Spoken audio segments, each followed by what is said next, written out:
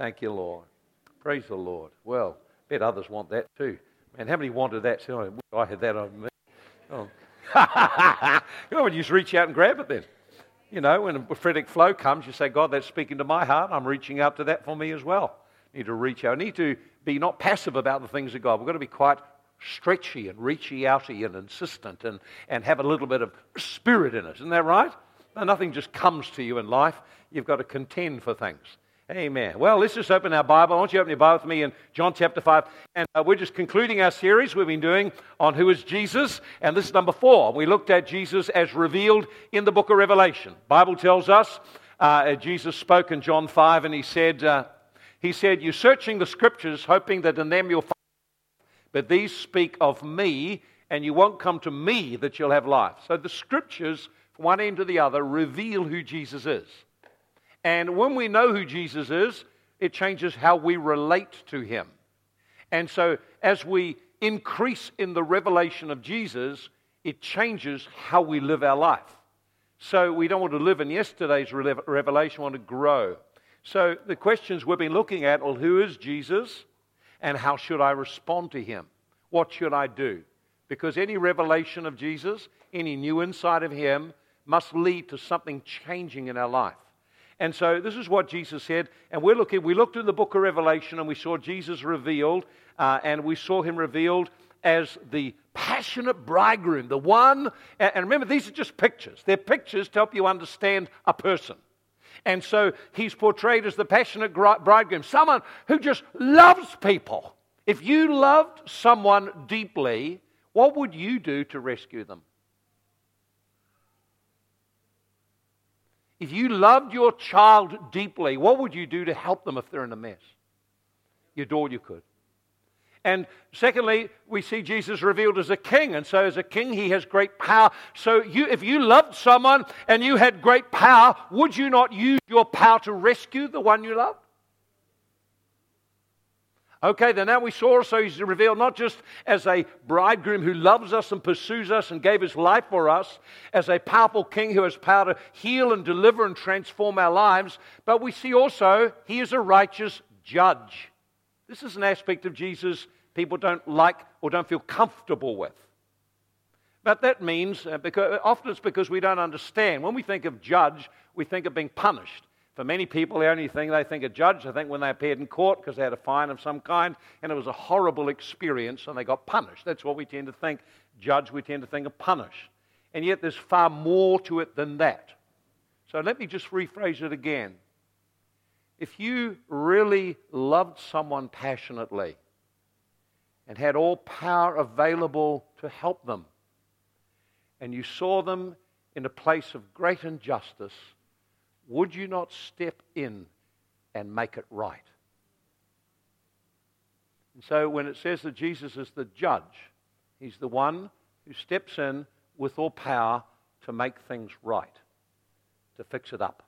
And so as we're looking at that, we're going to help you understand a little bit about what God is like.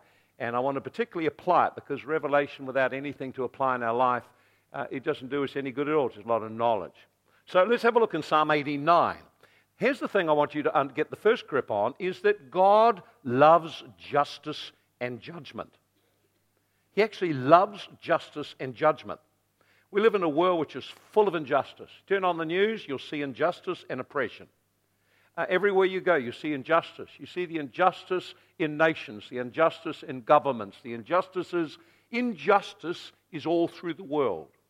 It's because the world is fallen and ruled by oppressive, demonic spirits. And so the world living in sin is a terrible, unjust place. And so wherever you look in the world, you'll see and hear examples of injustice, and you shake your head at it, you think that's terrible. Or if you experience injustice, you get really angry and you say, that's not right. There's a great sense, if you notice with kids, there's a great sense of justice in them.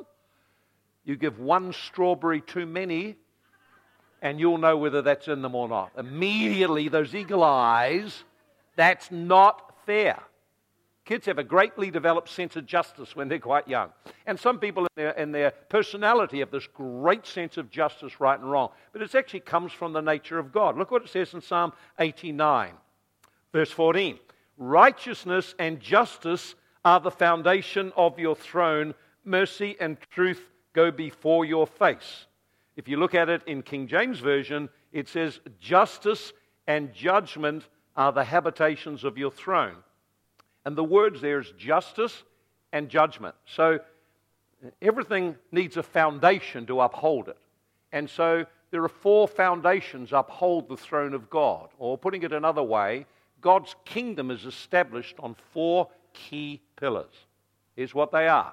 The first one is justice. Second one is judgment. Third one is mercy. Fourth one is truth. So when you want to extend the kingdom of God in your personal life or in any part of your world, you've got to remember it's built on 4 foundations.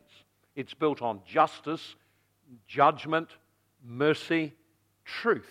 So these are foundational to the kingdom of God. Not only that, it tells us in Hebrews 6, it says about the doctrines of Christ, the foundational doctrines of Christ. And it says we want to go on to maturity, and we will go on to maturity if God permits us.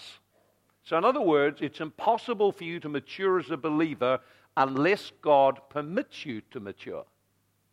And He won't permit you to mature unless certain foundations are laid properly in your life. And those foundations are found in Hebrews 6. Repentance from dead works, faith towards God, the doctrine of baptisms, and laying on of hands, resurrection from the dead. Now get this one, eternal judgments. So judgments and understanding about judgment is a foundation in the life of a believer. You can never mature if it's not properly laid in your life. So I can't teach all of that today, but I want to give you an insight to God being a judge and some aspects of what it means, how it would apply to our life. So this is foundational. It's not some new big revelation. This is actually quite foundational for a believer. And people don't like to hear terms like God as a judge or God judges unless it's in terms of accusing the church or accusing God in some way. But God's kingdom is clearly established on justice, what is right, judgment, seeing what is right and putting it right, and mercy, extending mercy to people, and on truth. So that's how God builds His kingdom. Now, let's have a look. So we see the kingdom is established that way. So when the Bible talks about justice, kingdom is established on justice. That word is the word tzedek, means to be right or to be just or fair. And it comes also, the word can be interpreted generosity and compassion to those who are poor. So one of the pillars of the kingdom of God is what is right, just, and showing generosity to people who are troubled or in difficulties of some kind. That is a pillar of God's kingdom, to show generosity to people who are poor. Why? Because that's right in God's eyes. So when we help people, widows, orphans, people who are afflicted, when we are involved in social justice, we are doing what is right in the kingdom of God. Get the idea? So generosity to the poor is one of the foundations in the kingdom of God because it is what God calls justice. It is justice to do that. Second word there is judgment. The word judgment means, it's a word to deliver someone out of a situation. So there's the book of Judges who delivered people out of oppression. It means to rule over. The judges ruled over Israel. And it also means to sit and to make a decision as a third party. So two people are in trouble and the third party sits, listens to both sides and makes a decision what is right and gives direction what to do and sees it takes place. So that's what it means when it says judge. It's not all about punishing. It's about seeing to the root of issues and making things right. That can include that people are punished or have consequences for their behavior. But in essence, it's looking right into the root of something and making a decision, this is what is right and this is what will happen. The idea?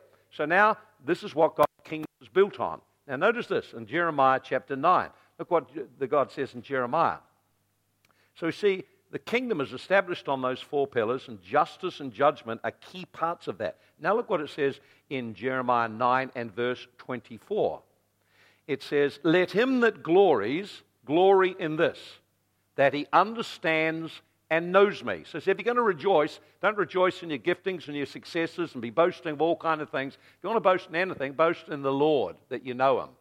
And then it says, that I am the Lord, exercising loving kindness, that's mercy, judgment, there it is, there's that word again, justice and judgment, and then righteousness in the earth, for in these things I delight. So there it is again. So God delights in kindness or mercy, He delights in justice, and He delights in judgment, doing things that are right. Notice God delights in that. He loves it. He is passionate about it. It pleases Him when something is done right. When parents lead their families and they do it right and they discipline their children right, it pleases God. These things please God. When leadership leads well and leads with righteousness or leads in a right way, decisions are made which are right, this pleases God. Why? Because His kingdom is established. He loves what is right and He loves judgment. He loves these things because they bring what is right to people who need something done on their behalf. Notice the next scripture. And that word delight means to bend towards, be pleased with, be jealous over, or attentive to. So God is absolutely pleased when we act rightly, when we do justice and judgment. Think about that. When you help someone, even if they don't respond to you, you help someone who's in need, it delights God. He loves it. In fact, in Matthew 25, He divides the whole world up into those who do rightly or do justice and those who don't do it. And when they say, how do we do this to you? He said, when you did this to the poor, when you fed the poor, when you clothed those who are naked, when you visited those in prison, this is what is justice to me. This is right before me. You do it to them, you're doing it to me. So God is totally attentive to social justice, to things that are wrong being put right, to injustices being fixed up. He is very attentive to it. He delights in it. Ultimately, He will reward it as well. Interesting, isn't it? Pentecostal churches tend to minimize this aspect while proclaiming the need for a personal relationship with Jesus. Now, we do need a personal relationship with Jesus to address the root issue, but that does not mean we shouldn't deal with the injustices done to the poor. The church has been the champion of hospitals, of schools, of orphan work. Everywhere in the world, the church is the one who initiated and made these things happen. Why? Because this is in the kingdom of God. That's the nature of the kingdom of God. Church has withdrawn and let governments do it, but this is the kingdom of God to do these things. So the church will have to move back out that way again. Have a look in Jeremiah 22. Jeremiah 22. Look at this one here. And verse 16. And it says, He judged the cause of the poor and the needy.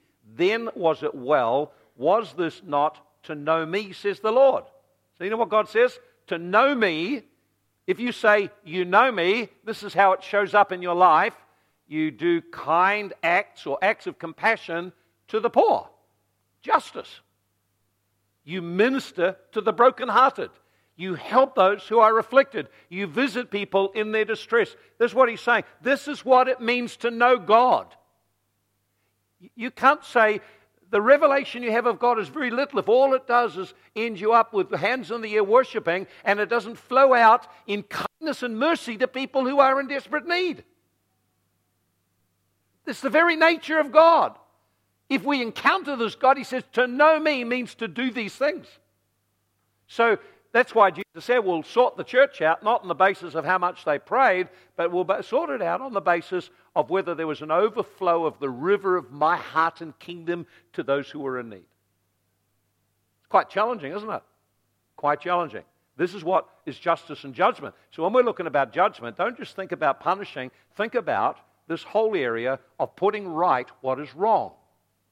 And because God is a passionate lover and has the power, He has the ability to put right what is wrong. He can fix the stuff up. Now, that's a great revelation to have because it frees you from having to fix it all up. You can just now respond. Don't have to get angry. Don't have to pay back. Don't have to get vengeful on anyone. You can put it in God's hands and let Him sort it out. You can just get on with your life and enjoy doing what He wants you to do, instead of being screwed up with some injustice that you've had. Most people come into the church and messed up with some injustice. Come to the cross, the greatest injustice of all, where the innocent, the Creator, was hung on a cross. So the Bible is very clear that God is concerned about injustice and oppression and poverty and these kinds of things. At Jesus' first coming, Jesus came, everyone thought He'd come as a king to put it all right. He came to deal with the root issue. So when He came the first time, He came to deal with the root of sin, to pay the penalty, lay His life down, demonstrate the aspect of loving kindness of God and the mercy of God over judgment. And so He died. Jesus died on the cross for our sin so we can be free of the power of sin, live like God intended us to live. But when He comes the second time, I'm sorry, it's not going to be so nice. He will come the second time to put things right. He'll come the second time because He's concerned about His people and how they've been treated over centuries. Don't mistake God's patience for His tolerance of things. The Lord is long-suffering, not willing any perish, but all come to repentance. So we think because judgment is not executed against evil work that God doesn't seem to care, and then it's all right. But it isn't all right, as we'll see in just a moment. Okay then, so the Bible says in Genesis, it says, "Shall not the judge of all the earth do right?" So we see that God has committed judgment into the hands of Jesus Christ. We see that judgment and justice go together. They're about doing right and dealing with injustice in the earth and putting it right. And so we see that God will do it. He'll put it all right. Now that's a fantastic, hopeful thing, isn't it? God will put it right. God will put it right. So putting right that counts, isn't it? Okay then. So I want you to look with me in Revelation chapter 8. Then we'll just apply this into our life. What can we do? Revelation chapter 8. Revelation chapter 8. We need to go to Revelations where we can see Jesus again as He's revealed in the book of Revelation. It's interesting in Isaiah 26 and verse 9 it says, "When your righteous judgments are in the earth, all the inhabitants will learn righteousness." So if 2,000 years of kindness didn't solve the world's problems, a little bit of stick might make a difference. So we have 2,000 years, 2 millennia of the kindness of God being shown. And God will continue to show kindness because that's His nature. Mercy is always greater than judgment. God's always looking for a way to get us right. Right before Him and right living. Now, when we look in the book of Revelation, we find, we'll just look first in Revelation 19, just at the verse we were looking at last week, in verse 11. "I saw heaven opened, and a white horse, and He that sat on him was faithful and true. In righteousness He judges and makes war." Verse 2, "For true and righteous are His judgments, because He has judged the great harlot who corrupted the earth with her sexual sin, and has avenged on her the blood of all the servants shed by her." So without going into all the details of it, when Jesus comes, He will judge all systems in the earth, governmental or religious, that have persecuted and martyred His people. There are more martyrs in this century than in all the history of the earth. More martyrs. People are being martyred for their faith in India, in Pakistan, in countries all over the world. This is a day when the blood of the saints is being shed. And God hears that because the blood cries out. And He will do something about it. So let's have a look what He does. And of course, people don't always necessarily like this part of it, and I don't even understand all of it, but let's just read in Revelation chapter 8 and read a few verses there. And then I want to get focused on just how we should respond in the light that Jesus is a judge. Now remember, John saw this. This hasn't happened yet. And what John saw, chapter 8, verse 1, he opened the seventh seal, and he saw seals open, and he saw some bowls released. There was silence in heaven for about a half an hour. And I saw the 7 angels who stand before God, and to them were given 7 trumpets. And another angel, having a golden censer, came and stood at the altar. He was given much incense, that he should offer it with the prayers of all the saints upon the golden altar before the throne. And the smoke of the incense with the prayers of the saints ascended before God from the angel's hand. And notice the first thing you see is incense. Incense is the prayers of God's people. Now notice what happens when God's people pray. So it's picturing that in the end time, there will be a revival of prayer in the church globally. The church will begin to rediscover the power of prayer and arise to pray. And some things are going to happen that the only parallel in history is in Egypt. And you can read that in the book of Exodus, where God literally brought judgments on a nation so he could release his people and get them free into the promised land. So read Exodus again if you want to see what God's judgments look like. Try to put yourself in it and imagine the fear of it all, the horror of it all. But the Bible is very clear in Exodus 12:12, God was judging the gods of Egypt.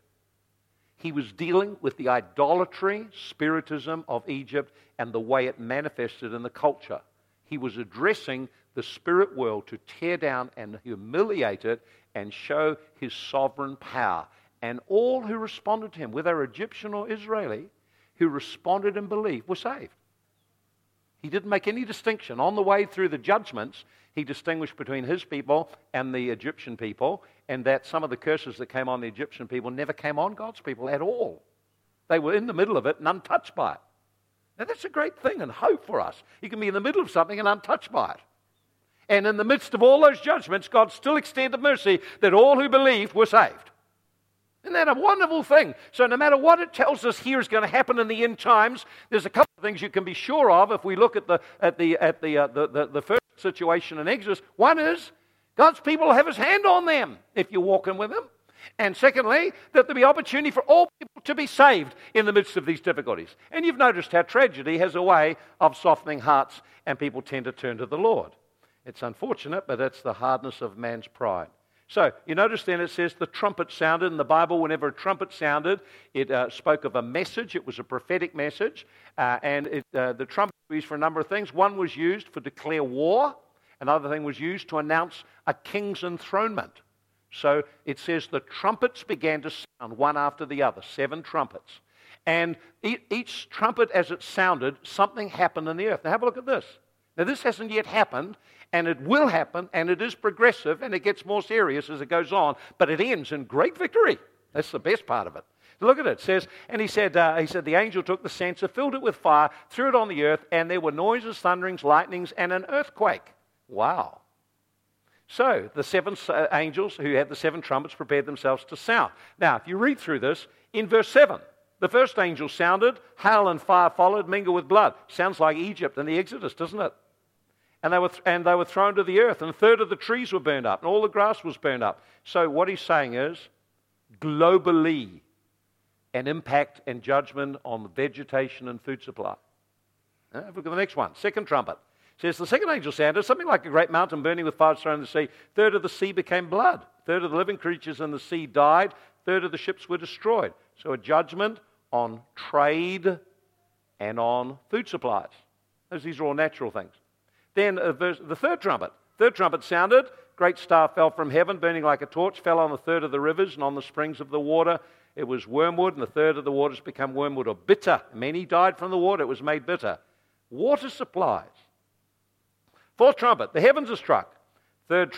Fourth angel sounded, third of the sun was struck, third of the moon, third of the stars, third of them were darkened, third of the day didn't shine, and likewise the night. So you notice there, cosmic disturbances. Perhaps meteor showers, who knows what it all is. I don't understand what it all means, but I know when it happens, you know that's what that meant. That's how prophecy seemed to be. Now, you notice this is not hidden in the corner. This is global. This is on TV all over the world. This is everywhere. This is more impacting than all the disaster movies you've ever seen. This is the real thing. The others were imagining what could be. So you've seen the last few years these disaster movies, and there's been increase in temperature of the earth, there's been the sun blocked out, there's been cosmic showers, there's been all kinds of dilemmas come to the earth. And it's all Hollywood imagining it. But often Hollywood's imagination is not so far off, sometimes reality eventually becomes reality. Anyway, this is what the Bible says will happen. And you think, well, that's enough. We've had enough. We'll all repent then. No. There's a bit more to come. 2 more. And it says, the 5th angel sounded, I saw a star falling from heaven to earth. To him was given the keys to the bottomless pit, and he opened the bottomless pit, and smoke arose out of the pit like the smoke of a great furnace. Sun and air were darkened because of the smoke. And out of the smoke, locusts. To them was given power as scorpions of the earth to have power. And they tormented people, so they wanted to die. So here's the 5th thing that'll happen. That'll be an unleashing of demonic activity in the earth like you've never seen before. Church doesn't even believe in deliverance. Read Revelation. They're all going to be released in a massive way at the end times. Massive way at the end times.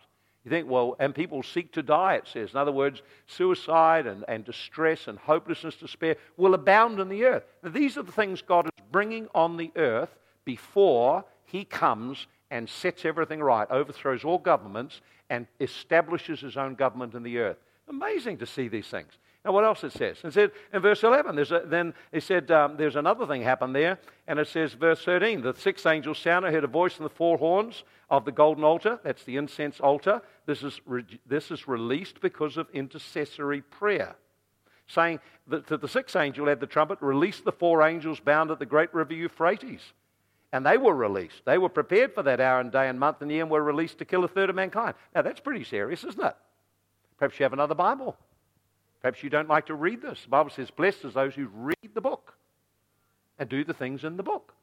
Now, so you as a believer, you can look at the things happening in the earth and say, hey, you ain't seen nothing yet. You want to see what God's about to do. Get on side with Him. This is going to be something else. It's not going to be hidden. Get the idea? So God is a righteous judge. And then finally, now what you're seeing here is God is bringing judgment on the gods of this earth to prepare for what will come, which is the establishing of His kingdom. So when the 7th trumpet sounds, and it tells us there in chapter 11 and verse 15, the 7th angel sounded, and there were loud voices in heaven saying, the kingdoms of this world have now become the kingdoms of our Lord and His Christ. He shall reign forever. So there is a mighty end-time demonstration of the power of God and a manifestation of Christ Himself with His people that will start to put right everything put wrong. All governments will be changed. Unjust systems will be altered. Financial systems will be altered. Governmental systems, educational systems. So over the period of 1,000 years, everything will be altered to make it right. That's pretty good, isn't it? Doesn't sound very impressed. Very impressed. I think, well, that's a very powerful God. And God will do it. Why will He do it? Because He will be tired of seeing His people martyred generation after generation, and time will have come to actually demonstrate He's not just merciful, He's also righteous. This is fantastic. So we see then that God is merciful, He is truthful, we see He is just, and He judges. He sorts things out. So what do I need to do if that's the Jesus that I have never met, and that's the Jesus of the Bible? Because He's the one who will come to do this. It's Him coming to do this. So the Jesus that we like to see in the manger is also the Jesus who subdued the elements around Him, overcame the storms. He's also the Jesus who died on the cross and rose again. He's also the Jesus who will come with great love, great power, and He will put things right. That's a great thing for us to be aware of. Great hope. People look around the world, they get worried about the Antichrist, worried about this and that. Oh, the kingdom of our God is about to come, and we're about to be a part of that. So what do I need to do? How could I respond? What can I do? Well, I'm glad you asked. There's a whole heap of things you can do. Let me give you a few of them that you could do that would help you. The number one is I want to be on Jesus' side to be the first place to start. Be a great thing to receive Jesus Christ. Open your heart and life to receive Him and to acknowledge He died on the cross for your sins. You don't have to experience judgment for sin. You can actually be free of all of that and have a new life God intended by receiving Jesus Christ. John 3:16 through to 18, God so loved you, He gave His only Son, that He died on the cross. You'd live and not perish, but have eternal life.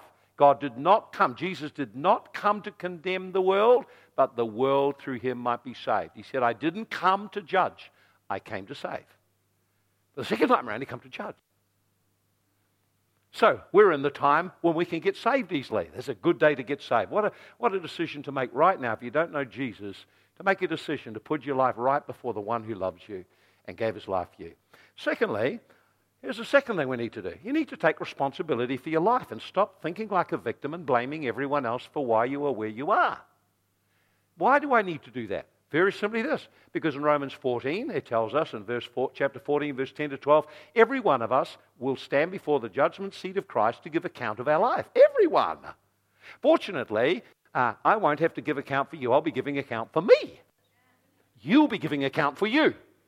You'll be standing alone. Your mates won't be around you. You'll be there all on your own. And Jesus will be inquiring of your life. Now, if you're a believer, if you're a non-believer, the issue for you is then, what did you do with Jesus? Did you receive him or reject him? That's the core issue. If you rejected him, then there is nothing more for you. There's actually eternity of suffering.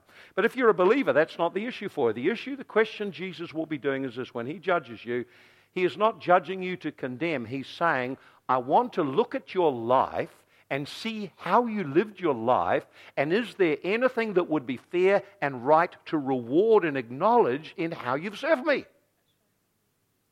I really have got rewards. You've been doing your internship, so we're evaluating your internship for eternity. You've now just graduated, and so how have you been running your life? What have you been doing?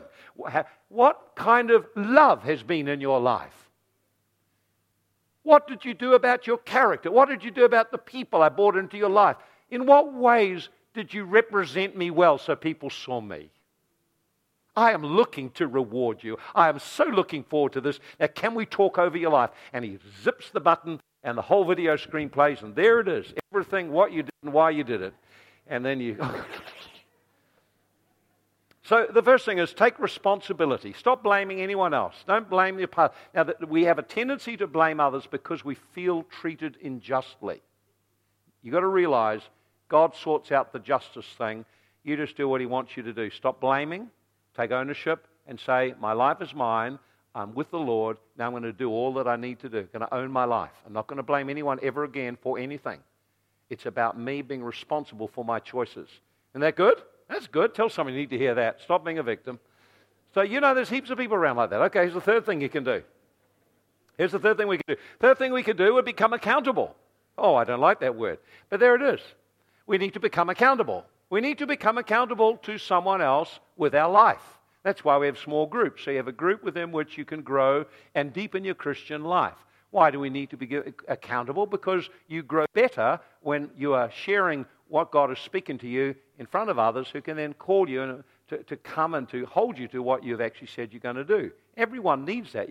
We all grow best when someone else speaks into our life. And the Bible in Hebrews 13:17 says to submit or to yield yield under those who have leadership over your life, whoever that is, so that you can let them speak into your life and help you adjust and grow and mature. Many Christians can't stand that. In fact, the moment you try and speak into their life about something that's immature or something that's lacking, they react. So here's the question. Do you have anyone in your life that gives you feedback honestly out of love for you and concern for you? And secondly, how do you respond to that? So you have to be in a group. Two people form a group. You get 3, 4, it's starting to get a bigger group. Now you get more people in a group. That's a place you can grow. I observe that people in groups grow better. They grow better because they're interacting and sharing life, and there's an accountability comes. It's not a legal thing. No one can hold you accountable easily. You actually have to decide, I want to share what God is doing in my life with you so you'll help keep me on course if I look like I'm going off it. Nothing like at the end of a week, someone in your small group saying, how'd your prayer life go this week? You said, I'm going to pray every day, but you lasted 2 days. And someone asked you, how did you get on? And you say, well, I didn't do good this week. So why don't we pray with you and stand with you and believe? And we'll believe that God will help you just to grow to 3 days next week and then just make it more steady. See, it's that kind of encouragement and nurture. That's part of the kingdom. And it's just part of the whole nature of the kingdom. So here's the next thing we could do. That's a good one. So I got real quiet. No one's getting excited about this. I'm excited about it, but no. Here's another thing we could do. Don't judge by appearances. Learn to listen to God and ask a lot of questions. Don't judge by appearances. But if we judge, we'll be judged. And so our tendency is, as believers, is we tend to judge by what we see. We tend to quickly come to conclusions and assumptions without actually asking the questions and listening.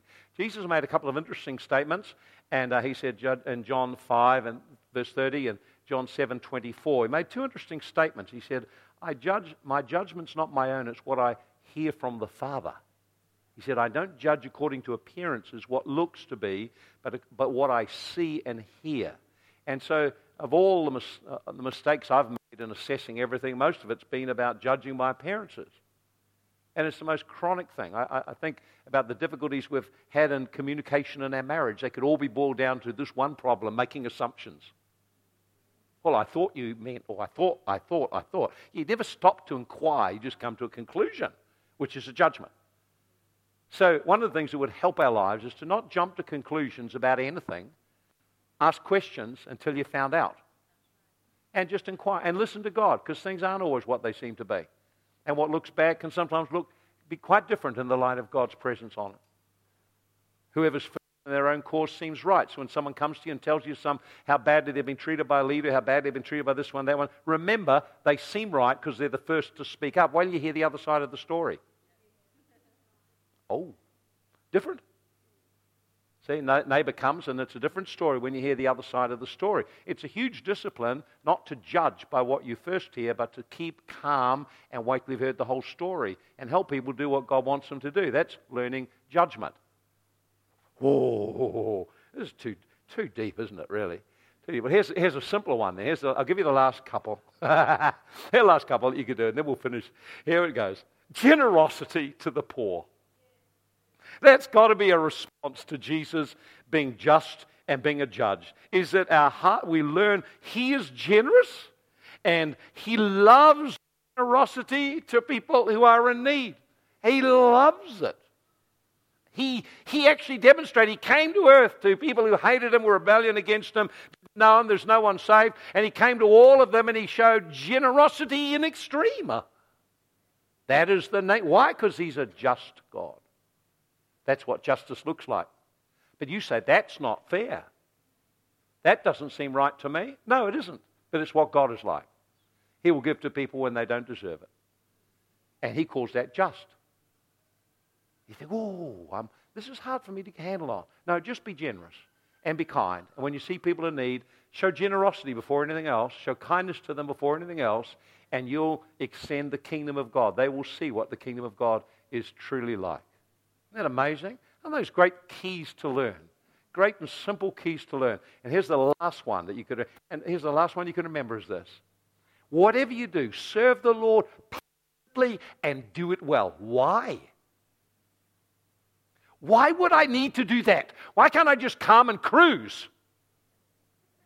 Well, why can't I come and cruise? You know, that suits me more. You know, it suits my lifestyle, you know. I come if I like and don't come if I don't like, and I'll do if I want and don't do if I don't want, and give if I want, if I go on the internet and if I agree with them and disagree here, and getting into all of that kind of, why? It's very simple. Colossians 3:23, whatever you do, do it fully, passionately, from the heart to the Lord. Why? Because you know something. What do you know? From the Lord you will receive reward. Inheritance that is eternal. Now this is the whole doctrine of eternal judgments. It's not about just doing things right, it's about God's justice in rewarding His saints. Now God has got every one of us here on an apprenticeship for an eternity. So how are you conducting your apprenticeship? Who is speaking into you to help you with that? How are you treating people? What are you harboring in your heart? And are you serving passionately? Why? Because there is a day when I'll cross that line. If He hasn't come before then, I'll cross it into, well done, enter into the reward I prepared for you. Because I'll leave everything else behind. No matter how fancy it is, you leave it all behind. But the things you've sown in the kingdom, you carry on into eternity for a reward that is everlasting. That's why we're motivated. That's why We serve Him passionately and fervently. That's why, because He loves us, He's done right by us, and we'll do right by Him and live for Him passionately. In a love relationship with the bridegroom lover, with surrender to a king who has a kingdom, and knowing there's a day of reward, and living in respect and reverence for that God. That's what gives you the balance of the end time life to live. It's seeing each of those aspects of Him and aligning your life around each aspect. Not just one aspect, but all the aspects. I'm loved. I'm in a kingdom with a king, and I have a role to play, and He will judge righteously. I will give account for my life. And then He's merciful. So you live in the revelation of all three, and it produces something deep in your life and substantial in your life that helps you build a great life with God.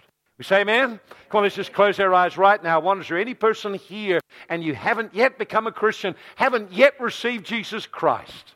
You haven't in your heart made a decision to receive the Lord. You're living your life without God, separated from the wonderful life He has prepared for you, separated, not even knowing what your destiny is, where you're going. That could change in a moment. For every person who received Jesus and believed on Him, He gave power to become a child of God. Is there any person here right at that place, I want to become a Christian? Would you raise your hand right now? Just raise your hand right now and say, oh, God is speaking to me. God is touching my heart. I want to come to Christ today. I want to come to Christ. Would you raise your hand right now? Lift your hand. Lift your hand. Just lift your hand. I want to receive Jesus today. Who here today is at that place? Make that decision. Perhaps you walked a long way from God and there's no reality of Him in your life. Things have come around you and sunk you a bit, but today you say, Jesus, I want to come back to You. I've been touched by what You've spoken into my heart today. Today, I want to respond to You. If that's you, raise your hand just right now. Come back to the Lord. I want to walk with Him. I want to walk humbly with God. Perhaps for some of us today, as I just shared how we respond to that revelation, perhaps God was speaking to you just about one aspect of it. If God's spoken to your heart about one aspect, you say, man, I just need to allow the Spirit of God to build that in my life.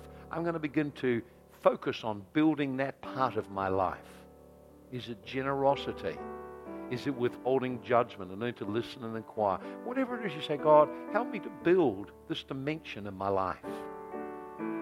Help me to get a hold of this and begin to grow so I become Christ-like. You had God speak to you in an area of your life today. I want you to say, raise your hand. Say, God's speaking to me today. God bless, God bless, God bless. Many hands going up. Father, I just thank You for each person that's responded today. Father, I pray revelation of Jesus as bridegroom, king, and judge. I pray revelation into the hearts and a change in lives. Father, we love You and honor You. We're excited about Jesus. We're excited about His church. We're excited about the gospel. We thank You, Lord, for Your goodness to us. Everyone said, amen. Come on, let's give the Lord a clap and just honor Him. Thank You, Lord. If you have need for prayer for some area, please feel free to come forward. As we finish with our last song, God bless you. Have a fantastic week this week. Start to meditate on those things. Start to apply them in your life. Begin to see how it changes you. Just listening to people instead of judging. It's amazing what it'll do. God bless you. Have a fantastic day.